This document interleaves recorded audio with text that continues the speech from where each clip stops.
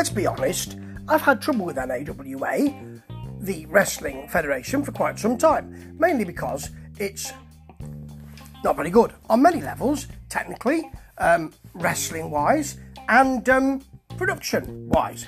And having said that, it's funny. Yeah, they're funny. So, I'm enjoying the new episode, because it is. I mean, there's some massive issues with it, but that's funny. So, AJ Frost is in first. He's now managed by Keen Enterprise. So we've seen this bloke coming in many times, talking to the announcer. Is he called the Golden Gladiator? He's got a collar on and a mask. He's not really very good. I mean, he was managed by somebody else, but I don't know if that guy's gone or what we're going to do. But we've seen this bloke, sort of a bearded bloke, for quite some weeks hanging around, and now he's going to be a manager. They've got an idea of what to do with him. So it's announced, right in the middle of that, the Golden Gladiator says, I had some idea, but I wasn't sure. You don't tell us what about you. It's not about you. It's about AJ Frost and his new manager. Oh, dear. Well, right, here comes the matches. It takes place in a metal barn, so it's not the usual NAWA Coliseum, when you've got the little paper light bulb thing, light shade things. First of all, before we get to the matches, Little Donny's in. He fights for Old Glory. That's not looking so good at the moment, but he fights for Old Glory, and he's going to fight the Sheik. Of course, he fought him outside the other week. That was hilarious. Apparently, when he fights him, he's going to be Agorious. I think he means victorious, but the Golden Gladiator says, you're going to be glorious, that's right. Yeah, he didn't say that, did he? I mean, maybe he's going to be Angorious. Maybe he's going to weave him some kind of sweater from a certain kind of wool. Maybe he's going to be Gorious. Maybe it's going to be all blood. I don't think we know what it's going to be, do we? Apart from quite poor. First of all, we've got Ted, who's apparently a nut job. He's not all there. Right, you know. He's supposed to be... I don't know if he's mentally ill or what he's... But that's not ideal, is it? He's fighting Dirty Joe, the Samoan. Dirty Joe is debuting, but apparently he's also been here before. Commentator says, I'm confused, got to get my notes in order. You are a bit confused, aren't you? Get it right, mate. There's a poor Ted Bulldog. He grabs the bloke's head, he grabs Dirty Joe's head, but just sort of sits down, really. Then he hits an abdominal stretch. He must have learned some wrestling during his suspension, we're told. I don't know if they're joking here. If they are, it's great, but I don't know if they are. Joe generally bites fingers and pokes eyes. He doesn't do much apart from that. Ted takes a cravat, but then just pulls him down. It's all right. And there's a sort of odd sling blade type manoeuvre with Joe sitting down and Ted only just clearing him for the pin. It wasn't good, but the line, Dirty Joe's been sent to the showers, was. That's very nice. The best thing about this episode is the old adverts. It's great. There's a Mellow Yellow advert from the old NWA. It's got all the NWA stars on there, and who's drinking it? Ooh, yeah! Mellow Yellow, let me tell you something.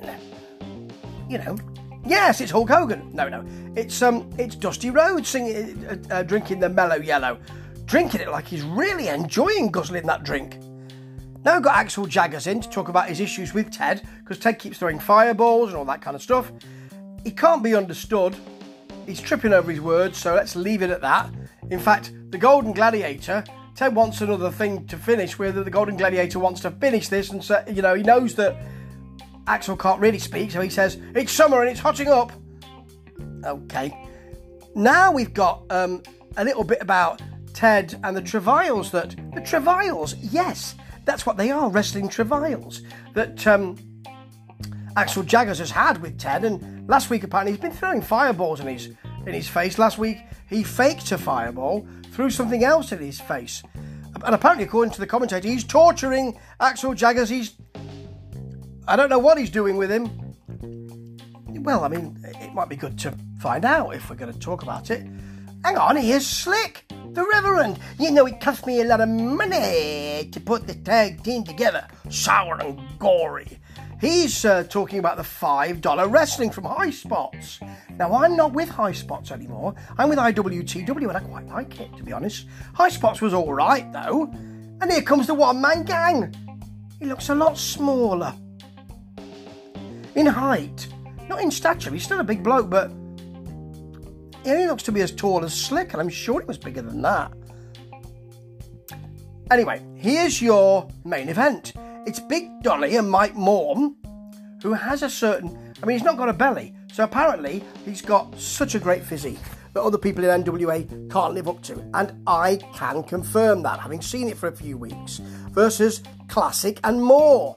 They have some belts, and the commentating team don't know what they are. Apparently, they must have been told they're the Burke County titles. This is the finals of the Burke County title tournament. When were the semis? Well, they've been going on. Well, when were they? Well, I don't. But anyway, these are the finals.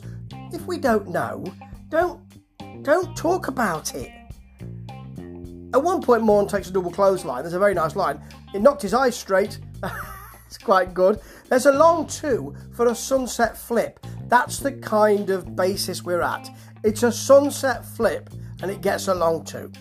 Moores brings Morn over to his corner to work him over. Cash doesn't quite know what to do. There's a nasty hiatus of a couple of seconds before he thinks, oh, I'll tag him in then.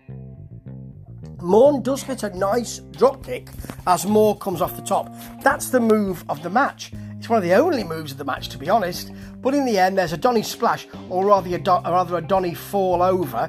He is a very big fella. I mean, if you were a doctor, you'd be giving him some advice. And he gets that for the pin. But Cash and Moore are angry, and they haven't let up yet. No, we've not stopped. Got something else to do. It's called afters. And they get some Legos in the ring.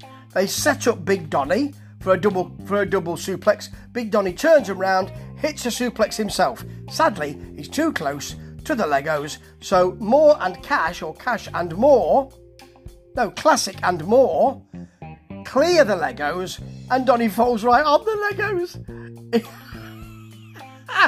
If you wanted to sort this out, you really need to look at where your positioning is.